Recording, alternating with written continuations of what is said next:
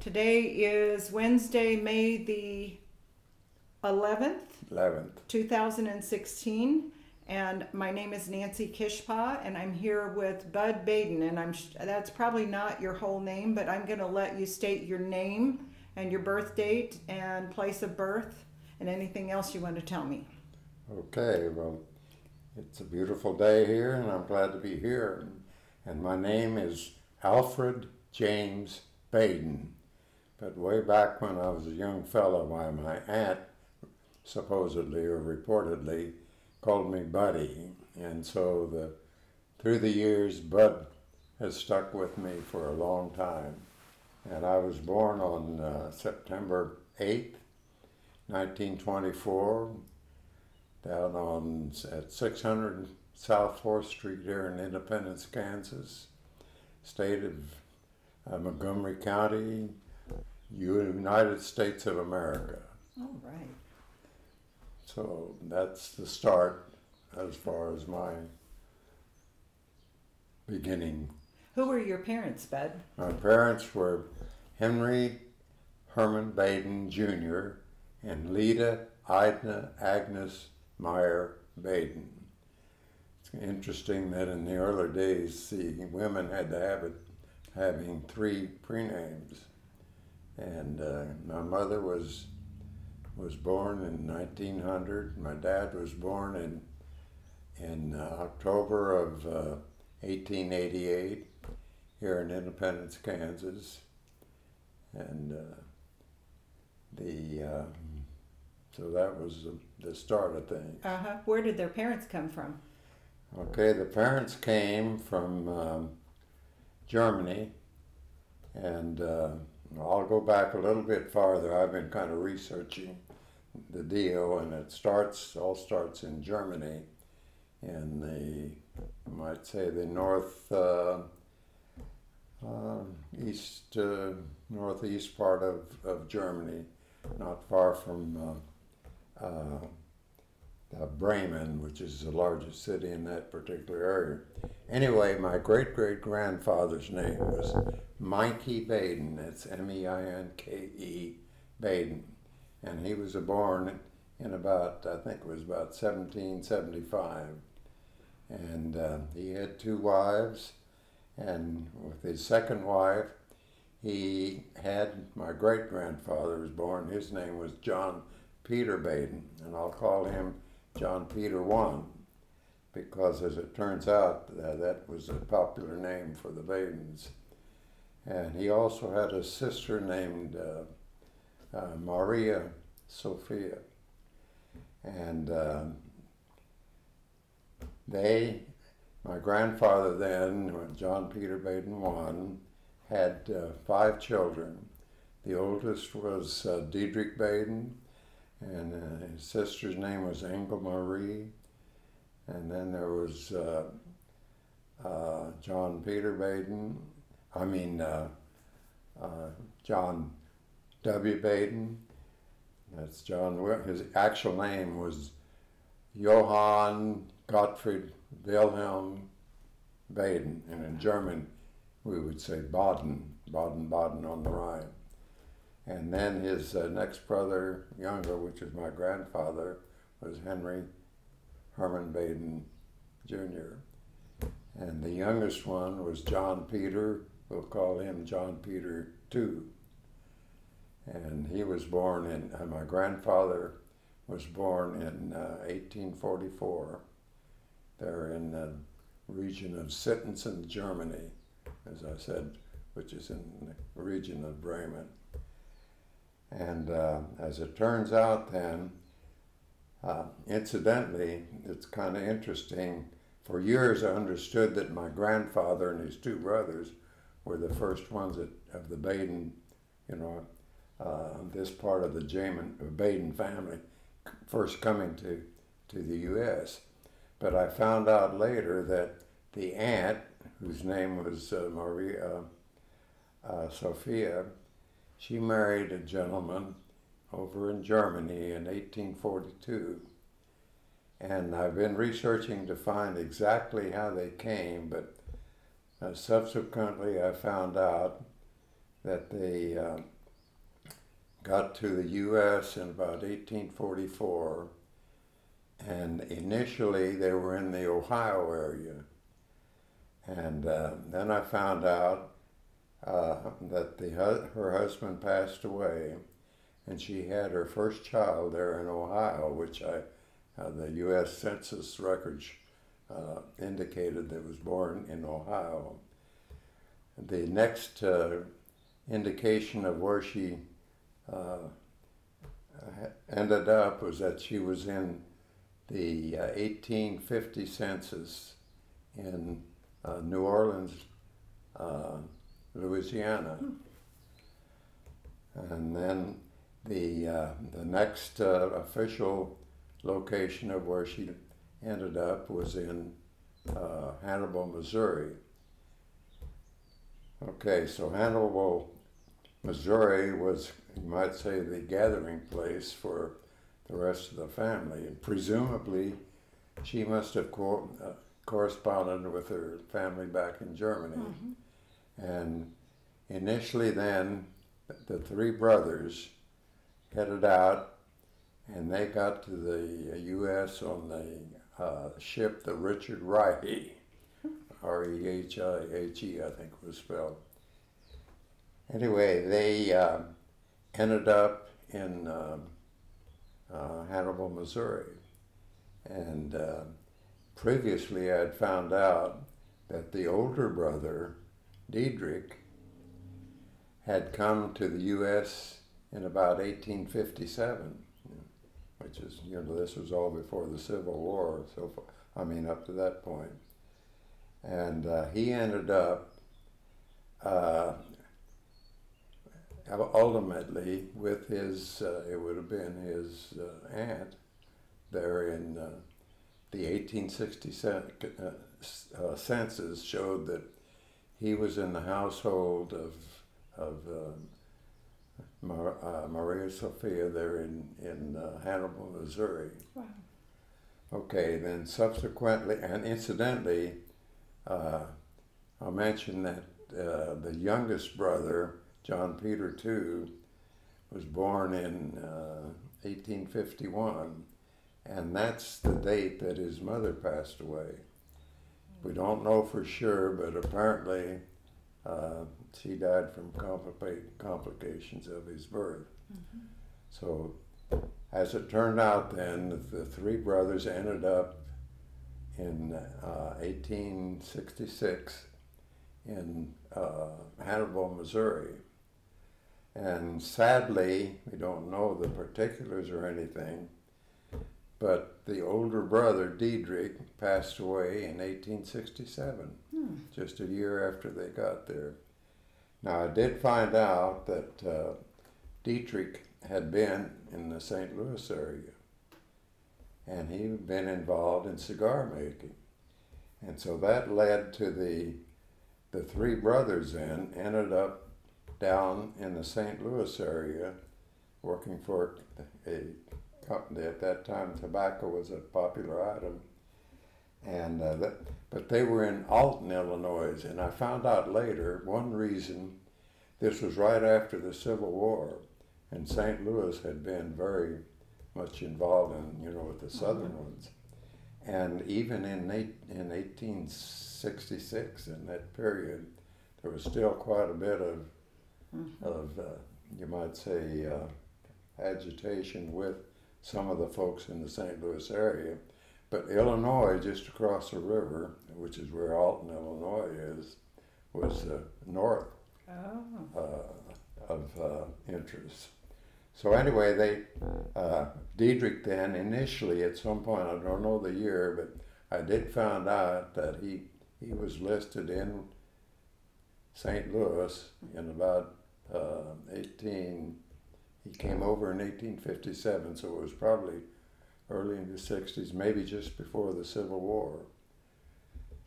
Okay, so then when the three brothers got to Hannibal, reportedly then all three of the brothers went to Alton, Illinois, and learned the cigar making trade. And during that period, the youngest son was only 15 years old, John Peter II, when they first got to the U.S. And he, during that period, reportedly attended the Jones Commercial College for a while. Of course, meanwhile, the two older brothers worked with the tobacco firm. And we don't know for sure, but it's the family records indicate that the first one, you might say, of the Baden brothers heading west was the youngest one, John Peter II. It's kind of interesting. I found out, and he ended up in Columbus, Kansas. Now, historically, I can go on too much, but this whole area around Independence was in an area called the Osage Diminished Indian Reserve. And undoubtedly, well, a little background, I did research and found out that back in the 1840s, there was considerable unrest in Germany in the religious and political circles. Mm-hmm. And so that led to quite a few immigrants. They had heard over there about all of the milk and honey, the great place in the new world here in the U.S. And also reportedly there was a German writer who had come over and visited St. Louis and had been a little bit west there in Missouri. And he went back to Germany and wrote in glowing terms of this new area, that land, fertile land and everything. So that probably got a lot of people, or some people, interested, in immigrating. There were immigrants from all over the world, for sure, but there was quite a few from Germany, and so that's how you might say the Germans got involved. So anyway, at some point, John Peter II ended up at Columbus, and I did find out that in 1870 census,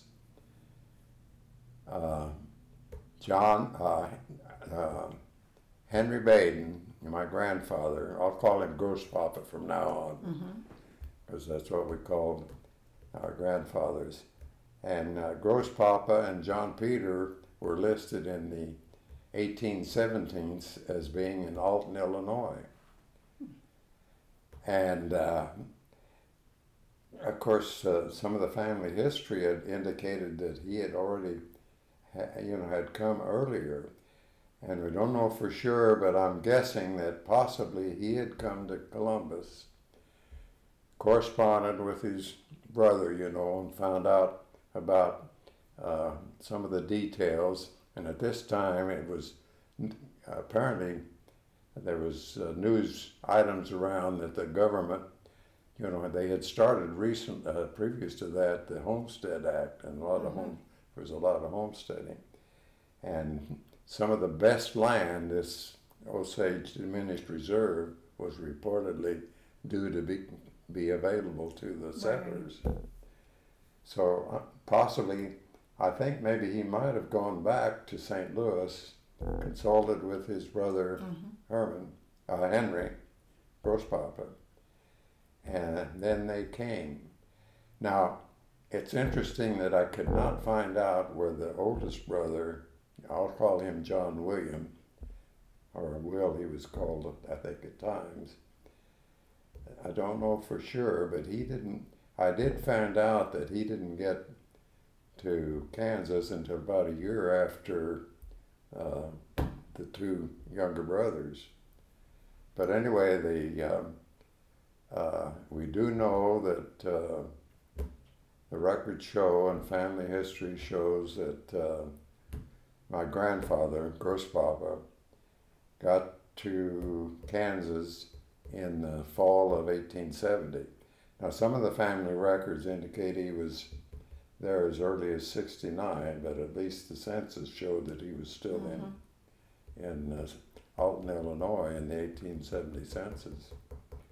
So Um, and we don't know for sure, but I did find in researching, for the last 3 years I've been kind of researching after my wife passed away, and trying to find out some of the history of the family that had not been recorded, or was a little bit hazy. But I found out that in 1870,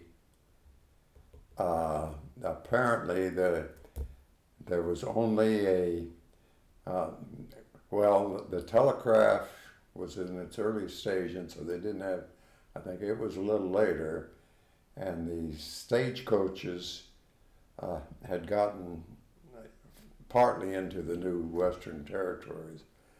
But I found out that the stage at that time in around Columbus and Oswego was a tri-weekly stage. So the story is, which I found recorded, that he got to Oswego, Kansas that fall of 1870, and apparently found out that the next stage would not be maybe for a week or two, being tri-weekly. So I did find an article in a Coffeyville paper that said he and an Irishman named Flanagan decided to walk all the way from Oswego to Independence. Wow. Which is about 35 miles. Do you know why they came to Independence? Well, all I can say is that apparently the news had indicated the Osage reserves. Right. And was going to be opening up. And the Homestead Act had started, and there was quite historically the history of independence. That the Sturgis case where the railroads were just coming to the west, and this railroad guy tried to hoodwink, you might say, the Indians, and they called it the Sturgis Act, which was later they reneged on that. So anyway, and I'm guessing that especially that John Peter Toombs getting to Columbus in the early days had found out quite a bit of what was going on, in the area. So in any case, Grossfather got here in the fall of 1870, and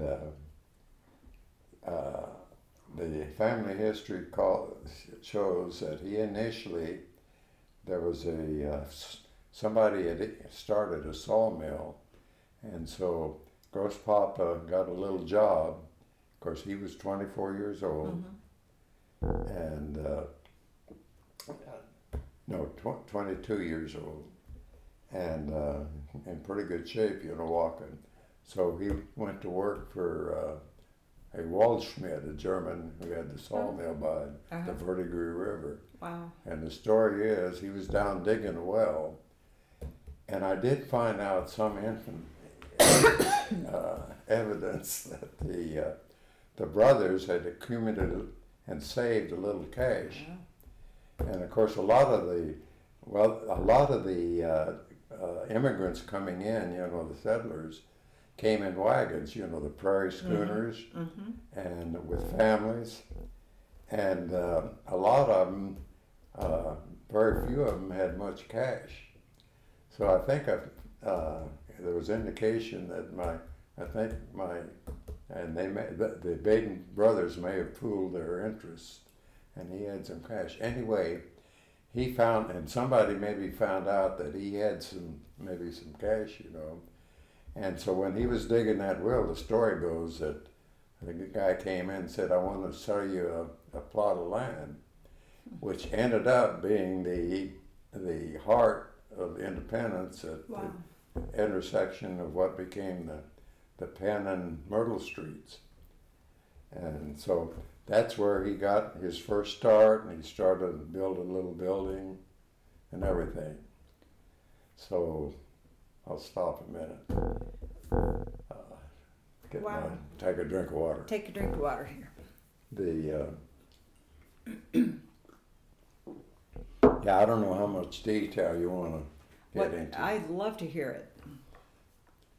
Anyway, so he started there and built a little building ultimately, and the story is, I think he must have lived there, but ultimately he ended up having. This is your grandfather? This is Gross Grosspapa Papa. now. Okay. Okay, I will back up a little bit now. Of course, see, the younger brother then, and I don't know for sure, he probably maybe accompanied Grosspapa to back to Columbus and stayed there because he had started a little business there. But initially he stayed there. Grosspapa came on by himself. All right, and I did recently find out pretty much evidence that the older brother did get to independence a year later in 1871.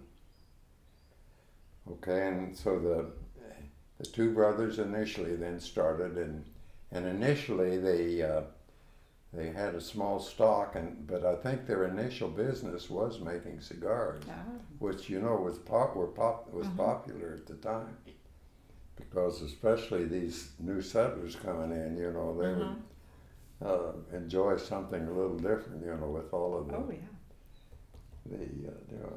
so reportedly he built up a business, and the story is when business was a little bit low, he would walk to the surrounding homesteaders in the county.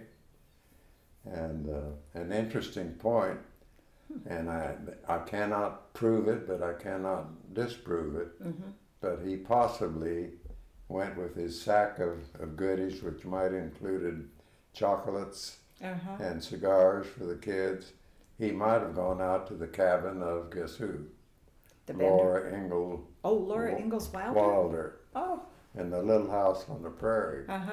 And those of you who have read the book know, it was to the southeast part of Canada. Oh, that's exciting. Again, I cannot prove it. But, and then subsequently, I don't know for sure where they lived. I think in the first probably year or so they lived in that little building he made, At Penn and Myrtle? At Penn and Myrtle. That's the corner. Which corner? Where the younger folks, some of them could remember the Cozy Corner, which currently now is the parking lot for the community bank. So that's on the southeast corner of, and that's where, but if you visualize where the current in Independence at 6th and Myrtle, the corner across from the City Hall, there's a parking lot. Okay, now initially, at some point, I don't know the exact date, Grosspapa and or his brother, or both of them, the older brother, John W. we'll call him, and I think lived in a small house right about where that gazebo is in the current parking lot there at the southwest corner of Myrtle and 6th. And then so he built up his business, and I don't know the exact sequence of the events, but ultimately he ended up owning about almost 3/4 of that whole block. Wow. But the older brother, of course, as I mentioned, had come in 1871. Okay, then in about 1878, or a little earlier, John Peter II, the younger brother, came from Columbus and joined his two older brothers. And in the meantime, Grosspapa had, in 1874, had married a young lady, Annie Catherine. She was a Clintworth. and their first child was born reportedly, and they must have living in the little house there by where the parking lot is now. Wow. I can't prove it, Uh-huh. but the first child was born, and guess what? That's when John Peter III was born. Wow. And that's my Uncle John, I call. And he was born in 1875. He was the oldest one of Ghost Papa's first wife, Annie Carthen. Sadly, his first wife died 10 years later after they had 2 more children. The second one was my aunt, was Catherine, which I called Aunt Kate. And the third one, the younger, was Anna. Now, I never knew Anna. She died about a year after I was born. Oh. And so then after she died in 1884,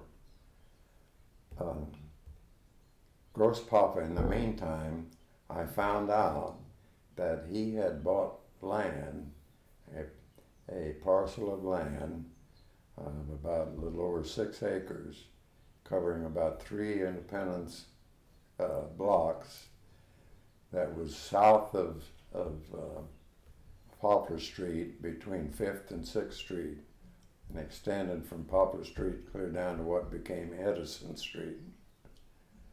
And that's where he bought the property in about, and I'm not sure, I think, I don't know the particulars of how his first wife died, but apparently, and it's incidentally, he put the property in her name, his first wife. But she ultimately died, and then after she died, of course, he had 3 kids, and fortunately, her mother had come over. Her real father had died. I don't know for sure if it was in Germany or not, but her mother had remarried a Meissner, and they came and lived, I don't know exactly where, but when the first wife died, then the 3 kids, they took the kids for a little bit. And apparently, I think there was a little house on that property. I'm not sure. In any case, Ghost Papa then made probably had planned ahead for a house, for his first wife. But he built the first big house in the center of that property, which was the Birch Street would have run right through it, which is about halfway down that property. And I have a picture of it.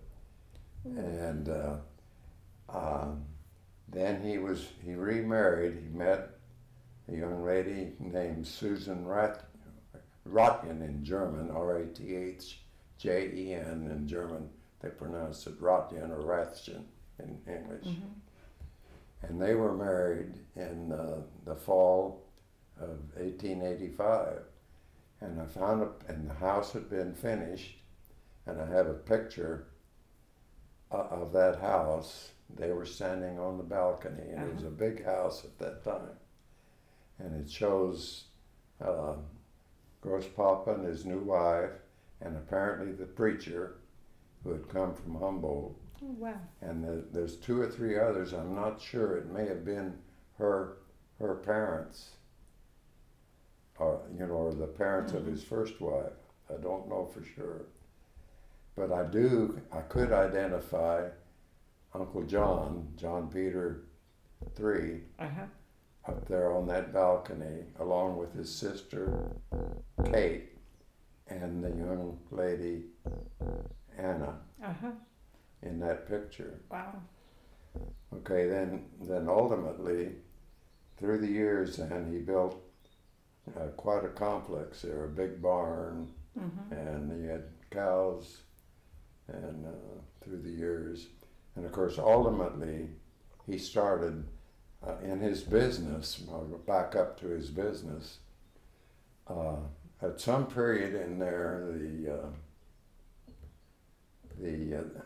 there was a downturn, a recession, and the immigrants, the people, the homesteaders, they didn't have much money. Uh-huh. And what's interesting, I cannot prove it, but there's indications that when the brothers were in Alton, Illinois, they learned the trade or what was involved in taking game, processing it, and preparing it for shipping. Mm-hmm. And right at this time, mechanical refrigeration was in the early, had just started. In the early days, you know how they got ice, they harvested in the winter off of the streams. Right. To get their ice, and put it in an insulated barn. But anyway, and I can't prove this, but apparently both Grosspapa and his two brothers had learned the art of doing this. And guess what? Most of the homesteaders, they came in their wagons, and practically all of them had a gun. And game was prolific in the area. Mm-hmm. So the people didn't have much cash, but they would get the game, bring it in. Grosspapa would prepare it and trade for his, flour and whatever they needed, and that kept them going for a while. And because in about 1879, guess what? The younger brother got married. He married a young lady from Joplin, Missouri. Ooh. I don't know how he met her. That's when he went to Winfield, Kansas, which is another story completely. Mm-hmm. Is that John Peter III? That was John Peter III, and he married a Adelaide. Her name was Adelaide, and I met her. Okay, now and I don't know for sure. But apparently Grosspapa had been corresponding with, his folks back in Germany. Mm-hmm. So through the years, he brought or sponsored people, apparently, to help in the business, And anyway,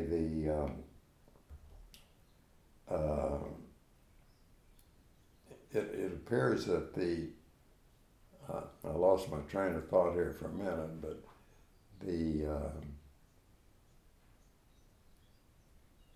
well, let me stop a minute here. Okay.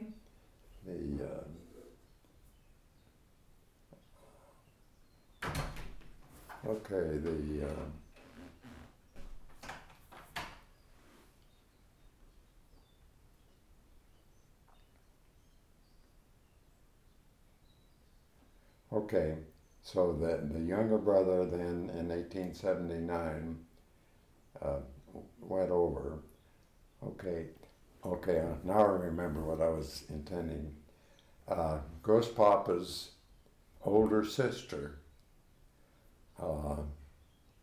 Engel Maria, had married in Germany a gentleman named Herman Dittmer. Okay, so the Dittmers then, at some point, and I think it was about when Grosspapa had finally built that, the newer house there at on the South South 6th Street. And I found reference in the family history and in the newspapers that Herman and Maria, I'll call her Maria, had several children. The oldest was, guess what, John Dittmer. And then there was a daughter, I can't think of her name, and then another son named Henry Dittmer. Well, apparently, at about the time that Grosspapa built that big house, he'd apparently been corresponding with the family. But for whatever reason, we have evidence that the two Dittmer sons, John and Henry, came to the U.S. in about 1885, I'm thinking, because they were just young men. And guess what? They couldn't speak English. Wow. And the story is they hung around their neck and traveling, made arrangements with a note saying, delivered to their uncle Oh. Henry in Independence, Kansas, USA. Mm-hmm. Now that's, Oh, that's really neat. and then in about, and I recently confirmed pretty much my father then, okay, I'll back up a little bit about his second wife, Susanna. Susanna and Grosspapa then, and I'll call her Grossmama because I never really knew my grandfather, but I will mention that at this point that I do recall at about 3 years old, I recall being on Grosspapa's knee. Oh. I was born in 24, he died in 27. Anyway, so the firstborn of his new wife, his second wife, was Emma, my Aunt Emma Vaden. And then the next child was my father, Henry. Mm-hmm. And Henry was born in 1888. And then the next one was the sister, Aunt Frida. Her name was Frida. And then August was the youngest. And then they did have a child, a baby, Carl they called, but he died about 5 or 7 years old, a little later. But anyway, and I never did know exactly for sure when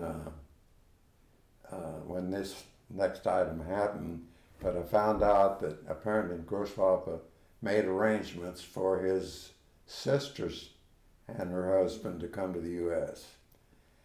And I did, and I think you found that one. I found it when they came to the U.S.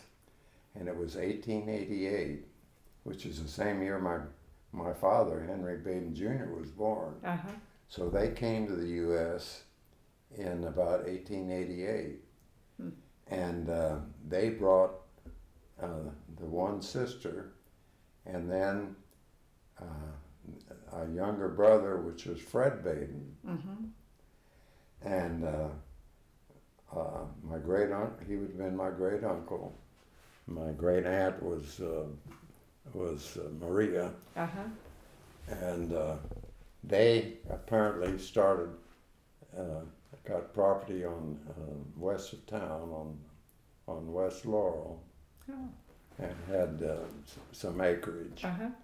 And sadly, guess what happened in 1901?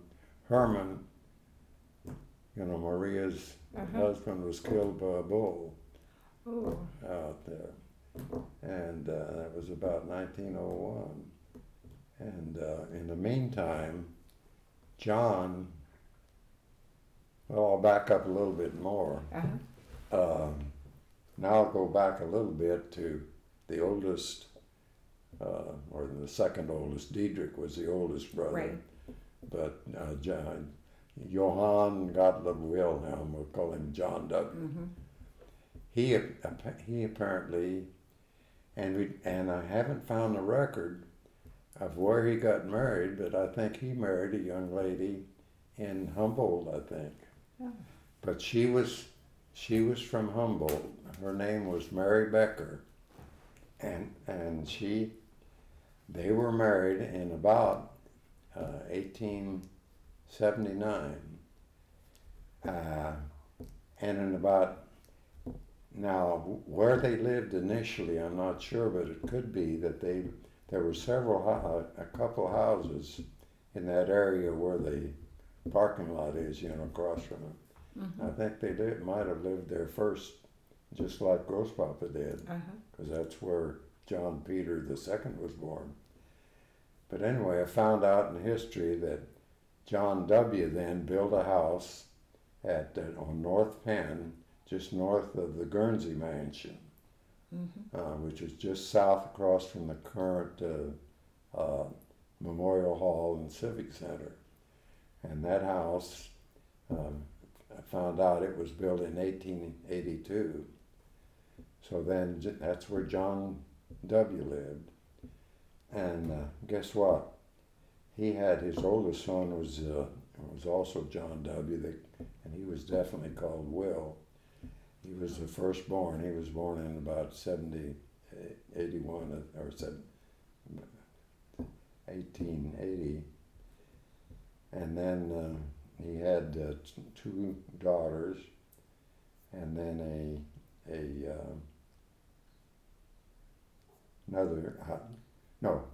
the first one was Will, and then another son, Fred Baden.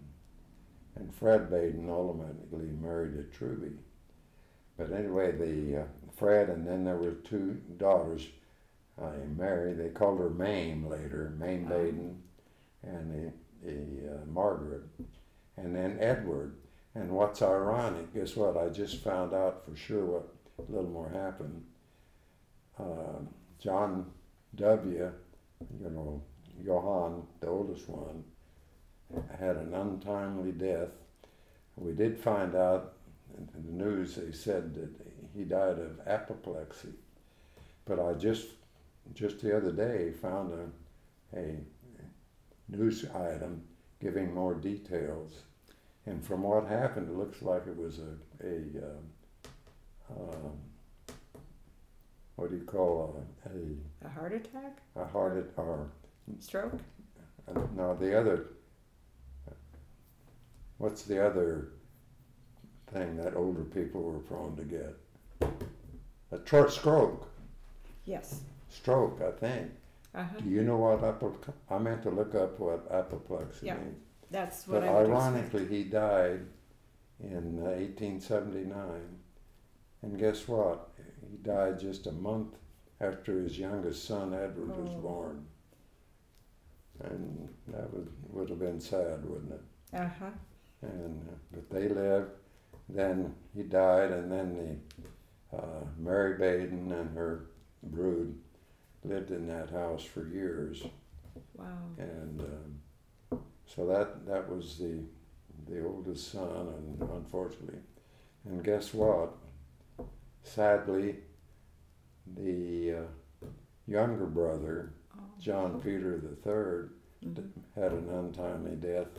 He had built up a big business in Winfield, and he died before the 1900. He just barely 50 years old. And of course, by the Lord's will and blessed, Grosspapa lived to the ripe age of 83, and he died in 1927. Wow. So that's kind of the story up to that point. Of course, in the meantime, they did build up quite a business, the wholesale. They had retail stores, in the area. And the wholesale covered an area radius of about 100 miles all around Independence. And of course, the railroads, he didn't get to Independence till 1872. And so there's quite a lot of history there. But through the years and the wholesale, and of course, Grosspapa brought a lot of other, I say a lot, but quite a few to come work in the business. And who are some of the others that you remember? Well, of course, on my mother's side, interesting is the principal of our Lutheran school. Of course, Grosspapa and his brothers, the family were very instrumental and played quite a part in the formation of the Lutheran Church. And Independence was blessed with having, a lot of Christian people and people, and we had probably more churches than any other Uh-huh. small community. But Grosspapa started, and his friends and associates started the Lutheran Church. And then and they started a Lutheran school. And my Do you mother. remember when that was? When Yeah. did they start the school? Well, the school was started in about early 1900s. I just looked at that, but I can't remember the exact Uh-huh. dates. But anyway, at some point in 1900, my mom had been born in West Ely, Missouri, and what's kind of a interesting point. West Ely is only about 10 miles from Hannibal, Missouri, Oh. in Missouri. Uh-huh. That in a farm community, and you know Isn't the that connection something? there. Mm-hmm. And her father. And the other thing that's interesting is that my John Peter Baden II, his oldest daughter, became a nurse. She married a Lutheran minister named John Fisher, and they went in the early days, 1900s, doing evangelism, missionary work in China, and two of her kids were born there. Uh-huh. Anyway, they came back, and he became the minister at this little church, country church, at West Ely, Missouri, Wow. and that was my cousin Martha was her name, Uh-huh. Martha, Uh-huh. and that's where my mother had been born there in West Ely, Oh, wow. and guess what? She came to Independence in 1900, and her father was the Lutheran school teacher at the little Lutheran school in the country community there at West Ely, and she was born there but came to Independence, Mm-hmm. and Isn't that and something? then he became one of the first, well, not the first, but one of the early Lutheran school teachers. Uh-huh. Pastor Labrecht Meyer. My mother was a Cruzy, but she married, her father was a Meyer. And so that side. And then as far as some of the other Badens, of course the Dittmers, there was quite a few Dittmers. What's interesting is that through the years, that from 1870 to the present date, there's always been a family member, not a Baden, but counting the Dittmers, which were a family in business continually in Independence since 1870. Wow. That's incredible. But the Doubles, I don't know if you ever remember the Doubles, and then of course, ultimately my one uncle came over from Switzerland, Uh-huh. and he was a master stonemason. He came over in 1925. Another interesting thing about where Grosspapa built his building down there, in South, that in about 1905, there was a Dr. Shelton that came to Independence and started a Shelton Hospital, Uh-huh. and it was about a 17 bed, and that building is still there on South 5th, Uh-huh. and it's an apartment house now, and that was actually I think the first hospital. Mm-hmm. A little later they started the West Side Hospital, which Right. unfortunately now is, then it was called the Montgomery County Hospital, and then Mercy took it over. Wow. But the Shelton Hospital was about 1905. Uh-huh. And then, there were quite a few Germans, the Klintworths and Bredehofs and so that's kind of the story. And then, of course, through the years, of course, things change. You know, the war. Of course, the big problem that hit most businesses in independence, you know, was the triple whammy, you might call it, that occurred in the 1930s, 29 and 30s.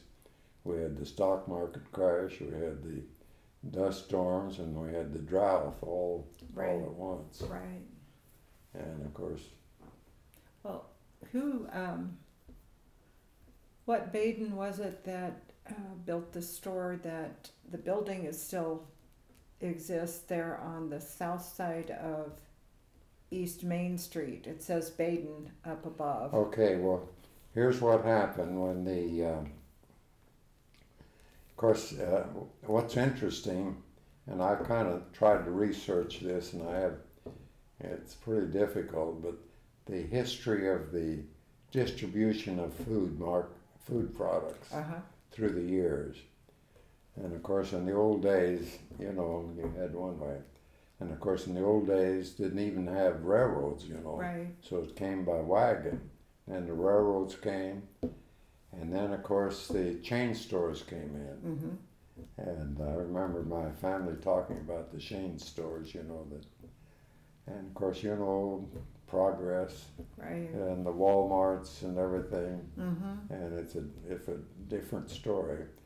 Ultimately, basically, all of the smaller wholesale concerns were forced out. Right. And that started in the 30s there. Mm. And even the firm that took over the Baden Wholesale initially, which was called Fleming Wilson, ultimately, and that was a Topeka firm, and they got pretty big. Ultimately, they were forced out. And of course, nowadays, you know, it's the Walmarts and the deal. So it was inevitable. And of course, in the early days, like for my grandfather's business, the railroad wasn't here originally, so his warehouse was downtown. Right. Well, as railroads came in and shipping, you know, it was not economical to you'd have to handle the stuff twice because you'd have to unload it at the. Now, what happened in the meantime, in the early 1900s, we had, guess what, here in Independence, we had the Union Electric Railway. And they started out with the streetcars, and they had an interurban system that went all the way from Parsons, Kansas, here through Coffeyville and Independence, and clear down to Nowata, Oklahoma. And they did in the old days, in the early 30s, they had freight trains going through the middle of town, and they could. And really? My grandfather had another warehouse available just a block from his warehouse. See, his initial warehouse was right in that block, that first block, right across from the City Hall. Okay. See, that whole about that whole half block on the north side was, in the east part especially, was warehouse. Okay. But they ultimately then had a warehouse out on the railroad. But ultimately things changed, and so that part of the business. But then you've probably heard of my probably one of the more famous Badens in the terms in the minds of a lot of the young folks are the Baden cinnamon hot toothpicks, which my uncle August developed. Oh, that was who? And founded, yeah. And that's my dad's younger brother. Well, what happened about the time that Fleming Wilson took over and they sold the business? Of course, my dad was up in age and all of them. Of course, my grandfather had died, and my Uncle John, and of course, see, he was 13 years older than my dad, John Peters too, and he helped run the business. He more or less retired, and Dad. So anyway, of course, Ghost Pop in the meantime had built a 3-story building there at the corner of Penn and Locust. Initially, it was a bank, and through the years, it had been everything from a mission pool hall to New York Candy Kitchen, and then ultimately the Cozy Corner, which Uncle August started in the late 30s, and the 3 stories. And of course, in the old days, they had professional businesses like a photographer. There was a photographer on that corner. Well, ultimately, and the family then had the department store, which was also there. And they had the clothing store down where Uncle Jack's is, at the corner of Penn and Main, in the northeast corner. And but the bank for years had wanted that corner. At the time it was a Citizens Bank. They had wanted that corner for a drive-in bank. So it came time for the brothers to kind of settle up. And I don't know all the particulars, but basically the way they settled things, my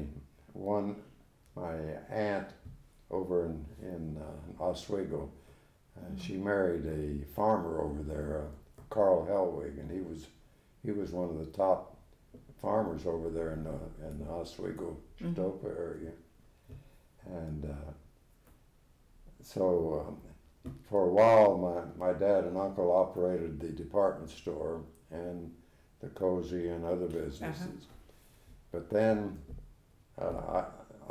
personally, I wish that they could have saved that building at the corner, the 3-story building, because it was a classic building. But progress, so-called. Yeah. And so they might say, the way I put it, they were probably, you might say, forced almost to sell. So then, my aunt had gotten one of those buildings, a department store, where Messenger Furniture was initially. And so they bought the building there on West Main, on the south side, the one you're talking about. Yes, the one that's and as big. It at one time had been a hat shop, the Vogue Hat Shop, on the ground floor, I think it was. And of course, that's where my uncle then started his business on the second floor, and he had developed this formula for the cinnamon hot toothpicks, and he would farm it out and have play all over town. Ladies, they would help. They would count out laboriously by hand the toothpicks, the little flat toothpicks, which he prepared with a special solution. He'd give them in the jars. They'd take the jars and the packages that he bought by big quantities of the flat toothpicks, and they would put them in the packages and count out. And I think it was something like 10. I don't remember. My brother Harold still has some of those packages, and I think I have. I think you donated some of those to the library. Right, We have a package of those in our files. So anyway, and that's where he started it, and he became known nationwide. And even after he passed away, and they sold the business to somebody, for some years I would have people call me and say, "Hey, where can we get these?" Oh, wow! And that was your uncle August. That's August T. Baden. Okay. And the other interesting thing about Uncle August, he was quite the guy. He was one of my favorite uncles, but he was known for pulling tricks. And the Cozy Corner, when they operated it, it had been the New York Candy Kitchen, and the Boomis brothers had run that. And they were candy makers, talented experts. And Bill Boomis helped him for a while. But you know what he would do? He would have Bill, and they did it in the back room there at the Cozy, and they'd make chocolate-covered onions, and he'd give him to his friends, you know, and Oh. you'd bite on it. Oh. And the story is too, of course, the Baden Wholesale, they wholesaled fireworks in the early days. Of course, Independence was known, you know, with the name Independence Right, Day, right. and it was through the years and still is a special day. And my Uncle August reportedly, and this is not proved, and maybe it's my imagination, but the story I've heard somewhere was that Uncle August, he liked to smoke cigars. He had a Model T, about a 1920s Model T, and he would go to some of the small towns and shoot off fireworks for the city. Oh, neat. Guess what happened over towards Fredonia? Somehow, apparently, the fireworks, the Model T, and everything went up Oh, no. in smoke. Nobody was hurt.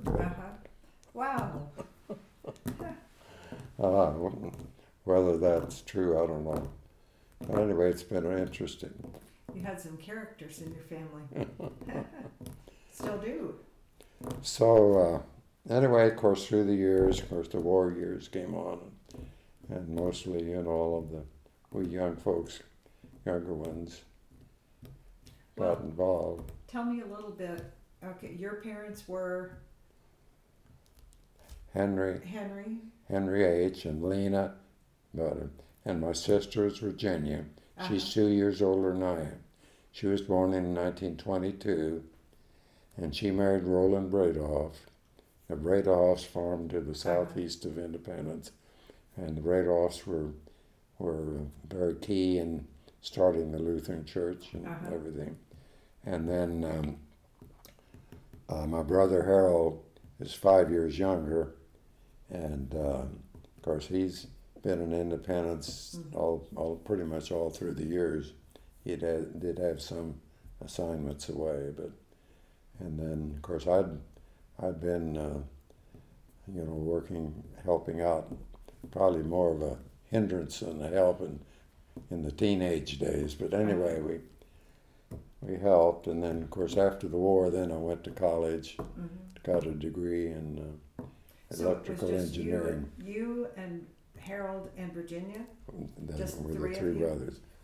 And then of course, you know, my brother Harold married Betty Goldhammer, and she'd been one of the Lutheran school teachers at our Lutheran school. And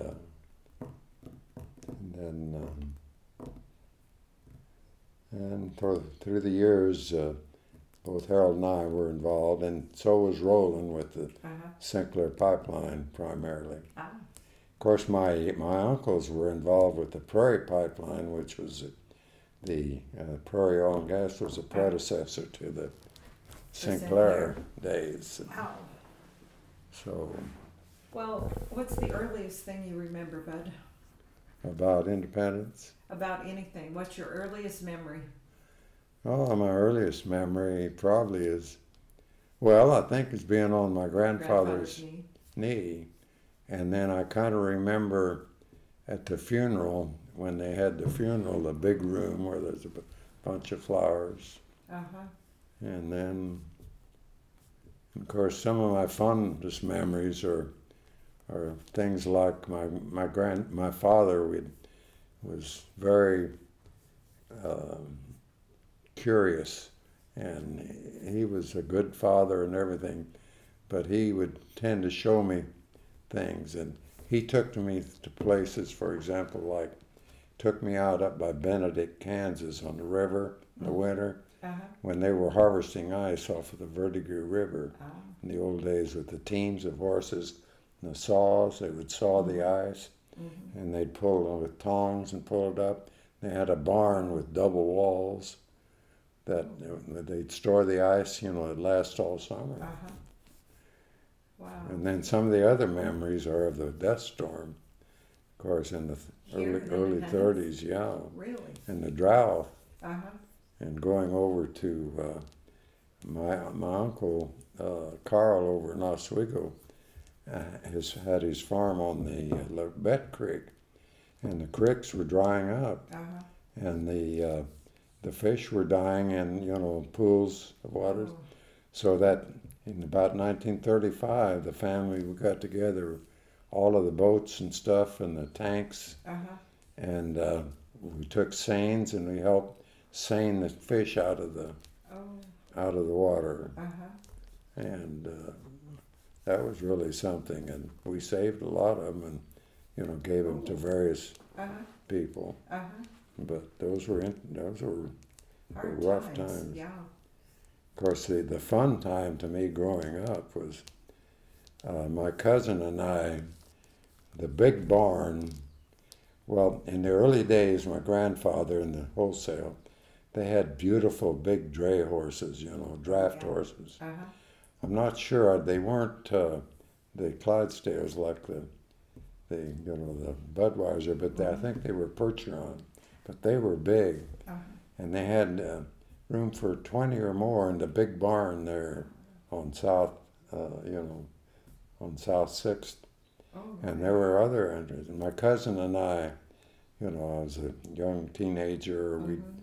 We'd go over there with our BB guns and shoot at things, and we built a little fort, and Uh-huh. dig back in, and we had and my cousin, my uncle had the prettiest big Irish setter, Ooh. beautiful red coat. He was big.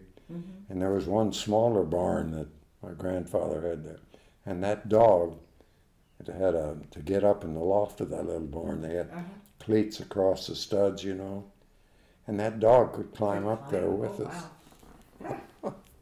What was And the- then we'd go down, I'm not sure on this, but we'd help. My grandmother had cows Uh-huh. for years. She had up to 3 cows.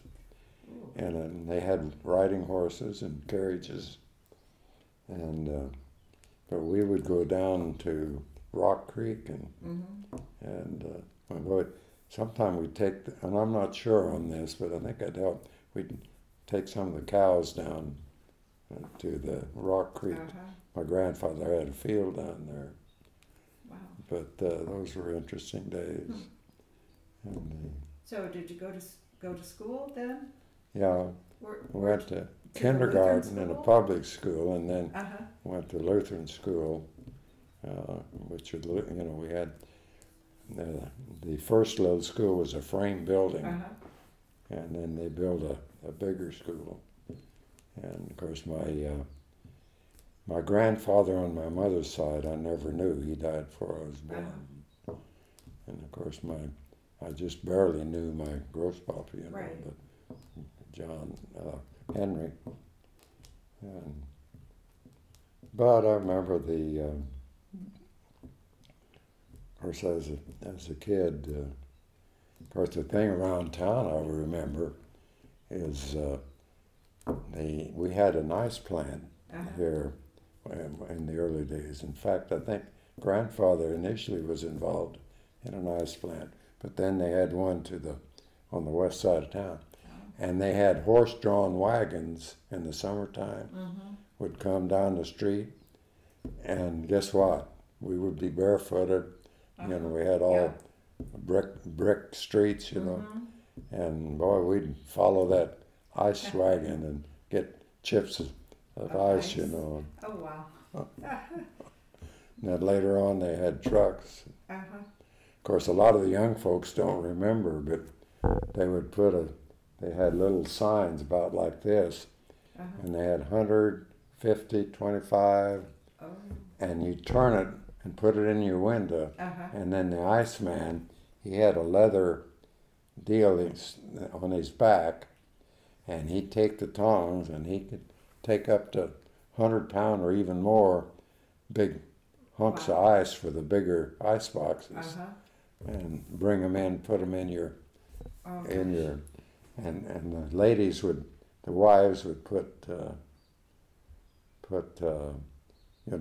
whichever they want. If they wanted a small 25-pound piece. And then one of the key things about independence is the fact that the streets were laid out, the right-of-way, 100 foot. Initially, it was supposed to be 75, but they made it 100. and that's why we had such wide, pretty streets. Oh. And then, of course, gas was first discovered in the early 1900s. Uh-huh. And we had gas and gas lights, and the key thing was gas was cheap, and we had brick plants all around Right. the whole area, and the cement plants, and so we had brick streets when a lot of the early towns were all macadam or whatever they call it, but ours were, and they've lasted They have. pretty Yes. good. Yeah. And so that, and the trees, we had the beautiful trees yes. that were planted, and the wide streets, and they had, initially we had little grocery stores, mom and pop grocery stores, so that there wasn't hardly any place in and around at least the main part of the city that the kids didn't have to go hardly more than a block or two to get, and they would have milk and everything. I remember seeing pictures of some of those. Wow. So you went to Lutheran school through 8th grade, or and then where did you go to high school? Then, of course, went ninth school, the high school, and graduated from high school, and that's when. What year did you graduate? In the spring of '42. Pearl Harbor had happened, on December 7th of 41. And there were quite a few of us, maybe a dozen or more of the boys, young fellows that had graduated, and we worked out and helped build the Army Air Base out southeast of town. And so that's what quite a few of us did, and that's when I enlisted in the Army Air Corps. But I was only 17. I had turned 18. I was born in September, and then but I didn't get called in until January of '43, and then I was in the service until '46. And that's when I went to college on the GI Bill at K-State. Where did you serve when you were in the military? I served in the South Pacific. Of course, I spent a good part of my time in the Army hospital. I broke my leg on the obstacle course. Oh, no. I facetiously say that I was wounded in the Battle of Nashville. Nashville was where they called the Army Air Center. We went to boot camp and then this center, and I was a young eager beaver, and they had an obstacle course, and I dropped off from high. And ultimately, I found out I broke my leg, and it's a long story. That I was sent to a general hospital, and finally, of course, I was in the cadet program to be a pilot. That was my dream, to be a pilot. But it wasn't to be. But later on, then I did fly on a waiver, and I was on radio crew.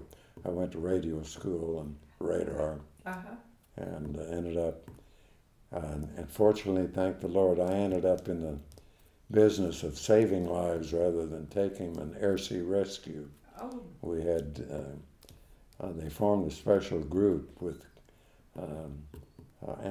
amphibian and aircraft twin engine, and the Navy called them Catalinas. We called them OA-10As, and of course they were built for sheltered cove usually, mainly harbors.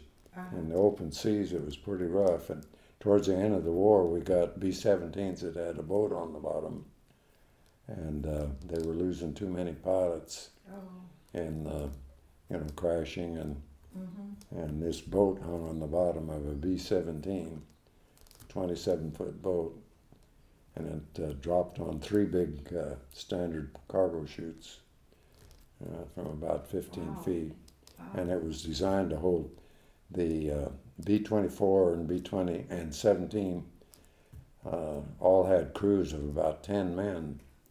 So this boat was designed to hand this 27-foot long, 7-foot beam, and it was designed to sail 1,000 miles. Had a mast, little emergency radio, emergency rations, and a couple of little motors, and had rocket propelled lines. When it came in, we drop it from about 1,500 feet. So they help the guys in from their life rafts, or if they're in their Mae West. Mae West is what we call the life preservers. And of course, ironically, I was a late comer because I had been in the hospital, and I was never involved in an actual. But our squadron and its sister squadrons, they had them all over on the European front and all over. They saved, a lot of up lives. to thousands of lives, I think. And so it was. What did you do after the war? Well, that's when I went on to a GI Bill and To K-State? K-State, and I did want to be a aeronautical engineer, but my son ended up being one. But after the war, they were kind of a diamond. And the computers and electrical, so I became an electrical engineer. I call it a wire twister. And so then I went to work for Sinclair, and out in the field, and worked all over the world really with Sinclair through the years. Where at? Where are some of the places you Well, I were worked in, initially, when I was hired, they just started what they called a corrosion mitigation program. Pipelines initially were put in the ground bare. Right. And initially, some of the lines were put in off of railroad cars along a railroad right-of-way. And of course, with the coal burning and the cinders and everything, and as it turned out, that was one of the most corrosive places. So they, we had techniques to handle the leaks. And of course, through the years, there's been arguments about it. But in any business, you're gonna have problems. Right. But you deal with it.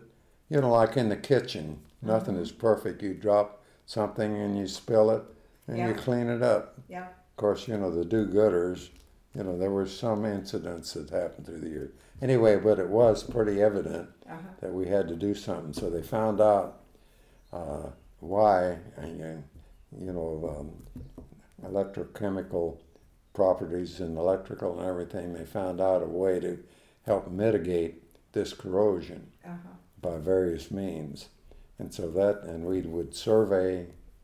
Initially, we go up and down the line, survey what kind of soil it was, where they were, and where we needed it. And initially, they said, well, let's coat our pipelines with the coating. And you know what? In a way, that made it worse. Really? Because you cannot have a perfect coating. I mean, something scratching. So what do they do different now? Well, and what would happen then, just that, it would accelerate the corrosion at a given spot and make a hole come quicker in some cases.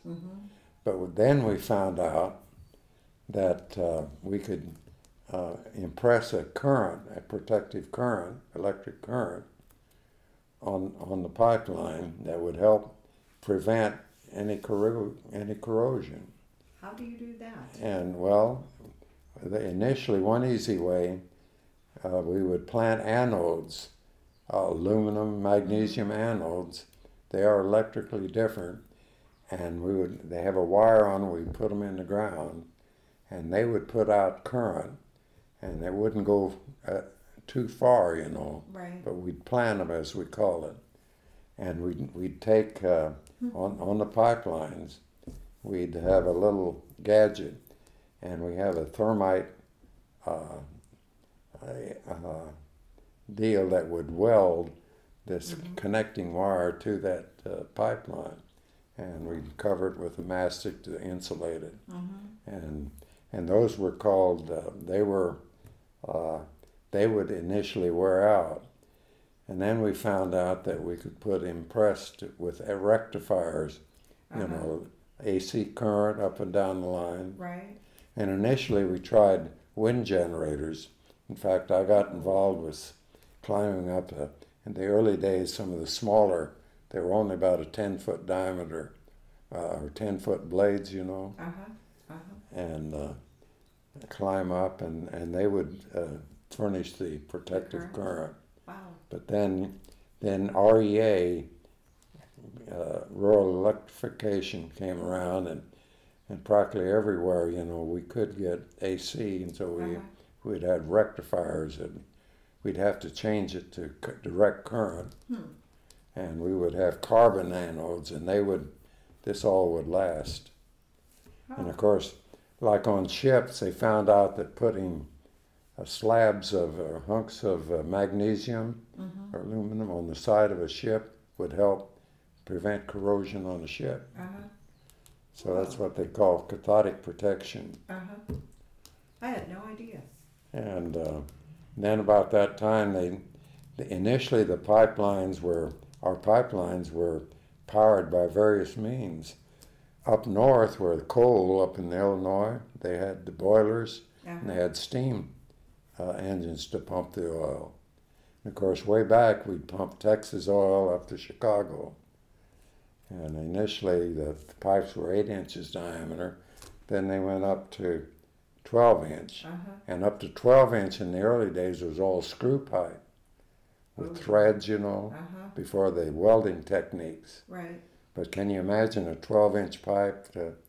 And the guys had big tongs, and they'd take a sledgehammer and have 3 or 4 guys on big tongs to, like a big, to screw the pipe. But that gave problems too, because you cannot have, in a lot of cases, a perfect thread. Right. And you'd have little seepages. Wow. But then welding came on. And guess what? The early pipelines for a river, crossing the river, you know how we did it? In the winter, when it was frozen over, we put the lines. And then when it thawed, they dropped down into the... And then they would dredge to get in position. But then ultimately... and of course, on the south end, we had big diesel engines, great big, had pistons this big around, 10, 15, 20-inch pistons, 6 to 8 cylinders, slow speed. And what I call, they were suck and jerk pumps, you know. But then later on, that's when we electrified the line. And initially, we had multiple 8-inch or smaller line. Then the technology, the bigger, you know, it's much more efficient. So we built what we called the big inch line. It was 2-foot diameter. Wow. And then guess what? Ultimately, I got involved in the ultimate one, which built was a 4-foot diameter on the Alyeska pipeline from the North Slope clear to the, you know, all through Alaska. Wow. I was involved in that. One of my last assignments. But prior to that, you know where I was? In the Sahara Desert in North Africa. Wow. A pipeline. I was involved in building a pipeline there, associates. So you were married at some point. Yeah, and when we were putting anodes and surveying, in the early days, I went to work in 1949, right after graduating, and started out in Texas, all up through Texas. Got to Ardmore, and guess what? That's where I got caught by a pretty young lady What was in her name? Ardmore, Betty Louise Crow. What was the last name? Crow, C-R-O-W-E. Betty Louise, okay. And it's interesting that I would go to a Lutheran church. They had a small Lutheran church. Guess what? She played the piano there. And we were working at times, even on Sundays, but once in a while, when we were in that area, I'd go there. And she had seen me, and she had just graduated from high school. the year before. She was working at a nice dress shop there in Ardmore in southern Oklahoma, a pretty little town. Mm-hmm. We stayed in this biggest hotel, Ardmore Hotel there. And guess what? Her classmate was the telephone operator at the deal. And of course she didn't know me, so she called her friend at the she said, "Who's that guy?" So that's how she got my number. That's pretty sneaky. But guess what? She was actually the 16th American Indian, Native American. But through the years and everything, raising the kids and everything, you just didn't think, and things go on and on and on. It wasn't until recently that I tried to pin down, the details, and I still have not been able to. Right. But I have pinned it down that apparently her grandmother was from around Gainesville, Texas. And that's where that. And at that time, of course, there were two predominant Native American tribes in that area: the Caddos and the Comanches. Now, whether or not, but it's so hard to get information unless unless you can start right at the.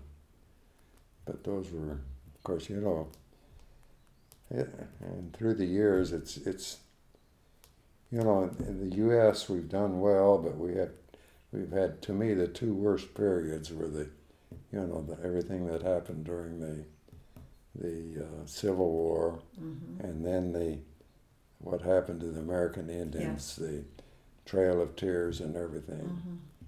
Of course, only Solomon would have known how to handle it. Various of our leaders did a good job. Some of them less than a good job. And it's interesting that nowadays, especially around Ardmore, they're a proud and a interesting race. Yeah. And who knows? What year was it you met your wife? That was in about 49, 50. And then when did you get married? We got married, and first we had a little apartment in Shawnee where we'd moved up. The pipeline had regional or district offices, all of them, two houses they called it. And that's, of course, we were working. I had been working on this cathodic protection pretty near 100%. But then, I had and that's when the company, Sinclair, decided to build this big inch in the 50s. So that's when we hadn't been married there in the little apartment there for a few months when I got called into the Independence, and they formed a electrical engineering group with the local Sinclair engineering facility here in Independence, and I was one of the first ones involved in that. And then we got involved in the design and planning and for the electrical facilities for the big new pipeline from Cushing, Oklahoma to Chicago. Of course, we had pipelines all the way down to Houston, Corpus Christi, New York. Why was Cushing so important? Well, it's kind of the crossroads of pipelines. All of the oil activity in Oklahoma and Texas. And of course, nowadays, with the new pipelines, there's more tanks there than anywhere in the world. Probably, yeah. Wow. And then, of course, I got involved through the years building the pipeline in Algeria. It was during the coup d'etat with Ben Bella and de Gaulle, was premier of so we lived in France. At that time, I had 3 boys, 6, 8, and 10. Wow. And that was right at the time of the Cold War, when the Russians were kind of flexing their muscle, and when we flew over to Paris, they were talking about rendezvousing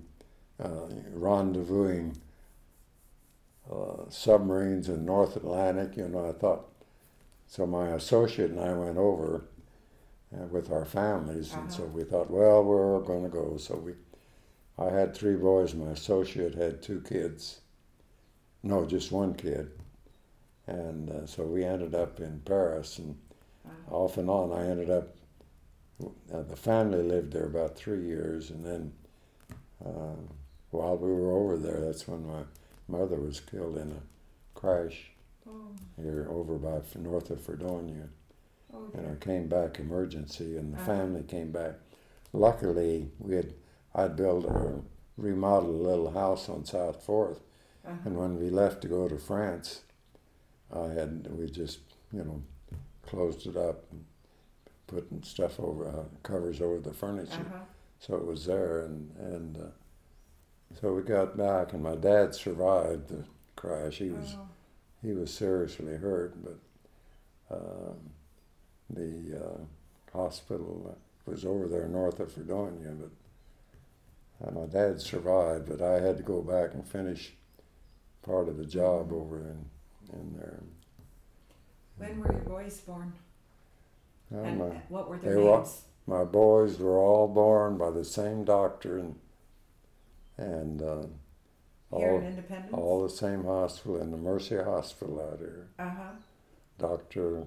Robinson, and the first one was born in 52, and the next one is 54, next one in 56. What were their names?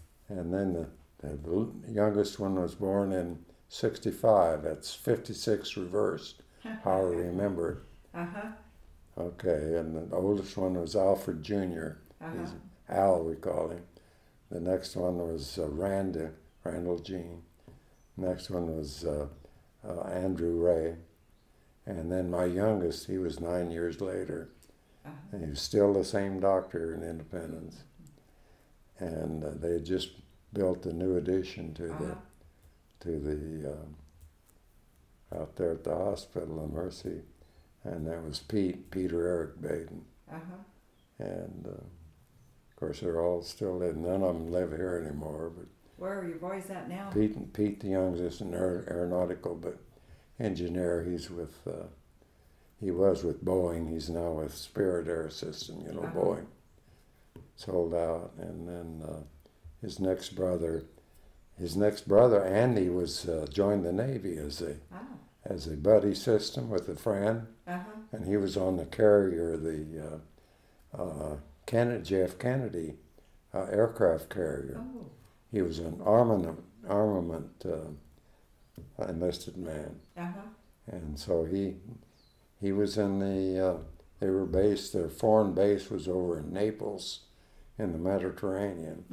So he was in the Navy for a period, and then of course the oldest Al, he ended up he went a little. We lived at the time when I was working on the Alaska pipeline. We lived in Houston. And he went a little bit to the University of Houston, but then he went to Chicago and ultimately married a young lady, and et cetera. And the oldest one's been a trucker through the years. Wow. And the next one, Randy, then, he went to Texas Lutheran. He graduated from high school in Houston. And that's where, of course, Al graduated from, we lived in Chicago at the time, graduated in Chicago, the oldest. Randy then ended up, he started a business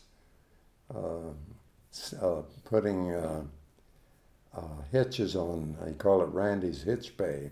He became an expert welder and everything. And in Austin, Texas, where he grew up, they have a lot of golfers there and high paid guys, and they would get a new car or a new trailer. So he had quite a business, and that's still his business the whole time.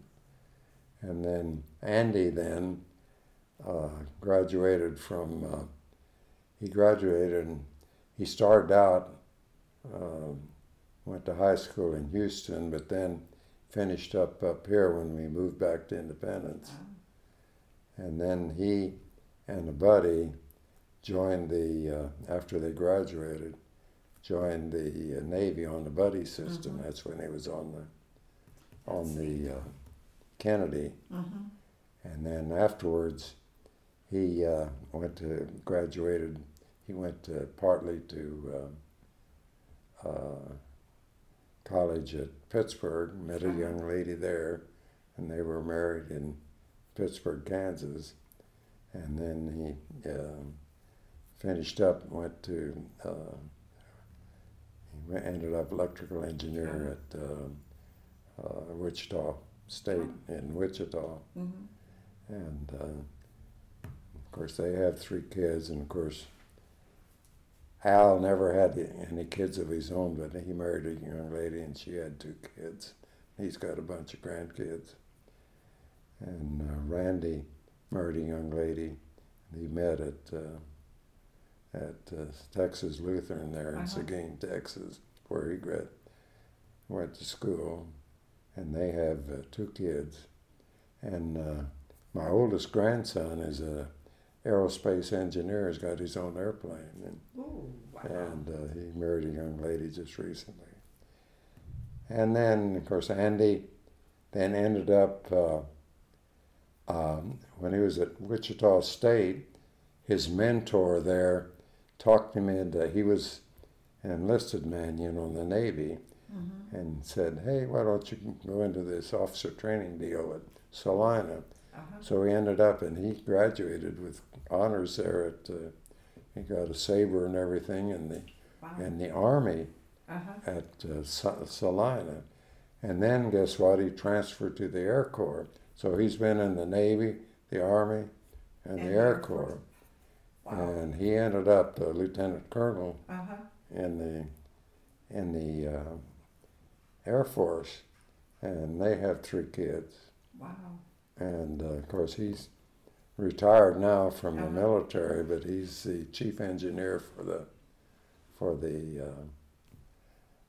VA hospitals at Topeka and Leavenworth. He's their engineering manager, chief engineer for the facilities. So he lives in Topeka, or? He did live in Topeka and Silver Spring, a little town west of. But since he had to be, and the kids went to KU, and then ultimately partly to K-State. But since he had to go over to Leavenworth, they moved to Lawrence, which is halfway in between, closer.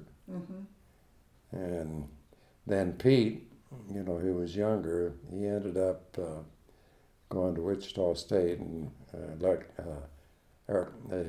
aeronautical engineer, and he went to work for Boeing. He started out with Boeing in Renton in Washington, state of Washington, Seattle area, Renton, and he's been with them. And then he had a stint with special assignment on the East Coast at a naval base there, where they were working on a Navy fighter. And then he's been back at Wichita ever since, and they have 3 kids. And, you've got quite a family. And then, of course, I lost my first wife. When did you lose her, Betty Louise? She passed away in '89. Ended up with cancer, fought it for a while. And so then Then I remarried ultimately a year and a half so later. Uh-huh. And I met a nice young lady, and she had 4 kids, 2 boys. Oh. So I finally got some daughters, 2 daughters, There you go. and 2 more sons. Uh-huh. What was her name? Josephine Louise Bowe. Her father was a veterinarian Oh.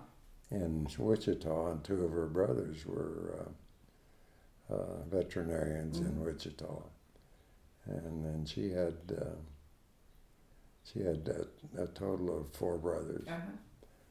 And then so then we were married, and we got to travel quite a bit, thank the Lord, and visit all the kids. And I ended up counting up. I've got about 26 or 7 grandkids, and I don't know how many great grandkids. Uh-huh. My oldest son's got some stepkids, you know. Mm-hmm. I keep asking him, hey, give me a list, but I haven't. Uh-huh. Yeah, It's hard to keep track of them. it is. But they're all over, from Houston to Portland, Oregon, Mhm. Wow. to Houston, Austin, San Antonio, Hmm. Kansas City, You could just travel Topeka. around and visit. Wichita. Mm-hmm. None of them, closest ones are in Wichita, my youngest son. And of course, the oldest grandson of his, Mm-hmm. he's going to Wichita State. Oh, good. And the middle son, he's quite a swimmer. Mm-hmm. He'll be a senior next year, and he won the state. He specializes in the breaststroke. Uh-huh. He's a state champion Wow. right here, and looks like he's getting he might go to TCU. We don't know for sure yet, Wow. where he's got a scholarship. What is his name? His name is Noah, and his oldest brother's name Matthew, Uh-huh. and then his sister's name Sarah, Oh. and she's red-haired. Oh. And see, I was red-haired. Yeah. You're still red-haired. And of course, Andy's kids are named Josh and Abby and Zach. Uh-huh. And Al's kids, his stepkids, are Donna and Danny. And who am I missing? Randy's kids are Tessa and Joel. Joel is my oldest one. He's the oldest. He's the one that has the airplane. And he's flown. He flew me to my last Air Force reunion back in Alabama Uh-huh. a few years ago. That's It was a exciting. special time. What? You lived elsewhere. What brought you back to Independence? Well, we lived. Of course, we started. Of course, when I started, first wife married, we lived in Shawnee. So I lived in Shawnee. We came to Independence. Then Independence. That's when we went to. First off, went to France, and that's when I helped build the pipeline in Algeria. Mm-hmm. That's when they had the coup d'etat of Ben Bella. And then when I got back from that, we moved to Chicago. Lived in Homewood, Chicago, and then I went to Houston. Mm-hmm. We lived in Houston when I was involved with the Alyeska pipeline. Uh-huh. Almost moved to, at that point there, almost moved to Alaska. Ooh. But when we built the Alyeska pipeline, we were based in Houston. Mm-hmm. And of course we were delayed so I don't know how many times I flew back and forth from Houston to Alaska. Mm-hmm. We had partners, and the EPA's environmental problems delayed that project for a long time. And I lived up there partly in an apartment. Mm-hmm. And Pete, my youngest son, and my wife Betty got to come up and live Oh, with me there nice. in Anchorage for a little bit, Uh-huh. and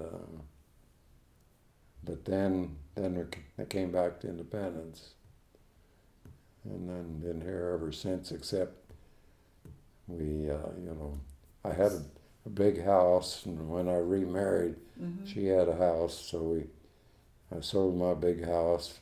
We had and she had a pretty big house out by the country club. Uh-huh. Sold that, and we bought this little house out on Catawba, Oh. and stayed there, and it was nice, small. And she was quite an artist, so Oh. built on a kind of Like a studio? a studio for her. I had a balcony there, and we had it fixed up real nice. Wow. And that's when we had a nice backyard, and that's when they had a HUD project to build some new houses just south of, and they put the sewer line in. They cut down all of it. They were just old hedge trees, but they were nice shade. Uh-huh. And Oh. that's when, and of course, I got tired of Mm-hmm. the kids were all gone. And Jo, she'd grown up in, my wife Jo, we call Josephine, we called her Jo. And she, my son, the three kids, was in Wichita with Boeing at the time. And she had grown up in Wichita. So, make a long story short, and we'd kind of talked about going to a retirement or something. Mm-hmm. So when it happened that they, kind of, our dream home, when they took the Right. trees out, that's when we sold, and then went to a retirement community in Wichita in 2006. Oh. And when we first moved there, we didn't want, but we ended up actually ended up in a duplex Oh. with almost as much square footage of space as our little house on Catawba, right on the golf course, the Clapp Golf Course Ooh. at Harry and Oliver area of Wichita. Uh-huh. And they called it the Georgetown Village Complex. Oh. It was right by a Furs cafeteria. Uh-huh. And they had what they called the Big House, a 3-story, 2 buildings, where they had assisted living and independent living, and then they had about 10 or 12 duplexes around the golf course. So we had this nice duplex, and it had 2 floors and had 2, like I say, almost as much total. We had 3 bedrooms and everything, and so the kids could visit. And of course, we had to do part of the homework. Right. But we could eat over the big one. But then wife got ill, and as we got older, Right. then we moved over to, we called it the Big House, where we didn't have to Assisted as living, much. kind of. Didn't have to do our mowing and everything. Uh-huh. Well, our mowing was taken care of we were right on down the first fairway of the golf course, really nice. Uh-huh. Had a nice little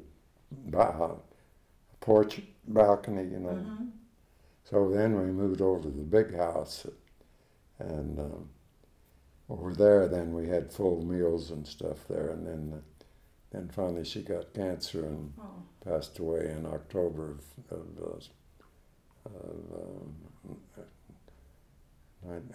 83, or not.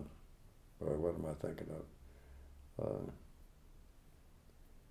This is it was 2013, Okay. and so that's when I moved back here. My sister's still here. Right. She lost her husband in 2006 or 2008, I think it was, and she's in a assisted living on South Second, Grandville, and she's 2 years older than I am, and she's sick. This year she'll be 94, and my brother Harold is still here. He's 5 years younger, and then I still have some cousins here. Good. So I got an apartment at the booth. So Uh-huh. that's brings it up to date about. Wow. And Well, I've taken too much of your time. Can I ask you one more question? How do you want to be remembered? Oh, just as somebody who enjoyed living Uh-huh. and had a nice family and been blessed and thank the Lord for all the good things that happened. Mm-hmm. And go on from there, and then hope the kids can see their way to do some of the things that we were able to do, Mm-hmm. maybe even better. You never know. Is there anything you wanted to say? Anything else you'd like to say? Well, I appreciate, growing up in a place like Independence, Mm-hmm. all the friends we have and all the nice people and everything. And, Wow. Well, I sure thank you, Bud. That's the most interesting. We could just go on for a long time, but we Yeah. probably both get kind of hungry. yeah,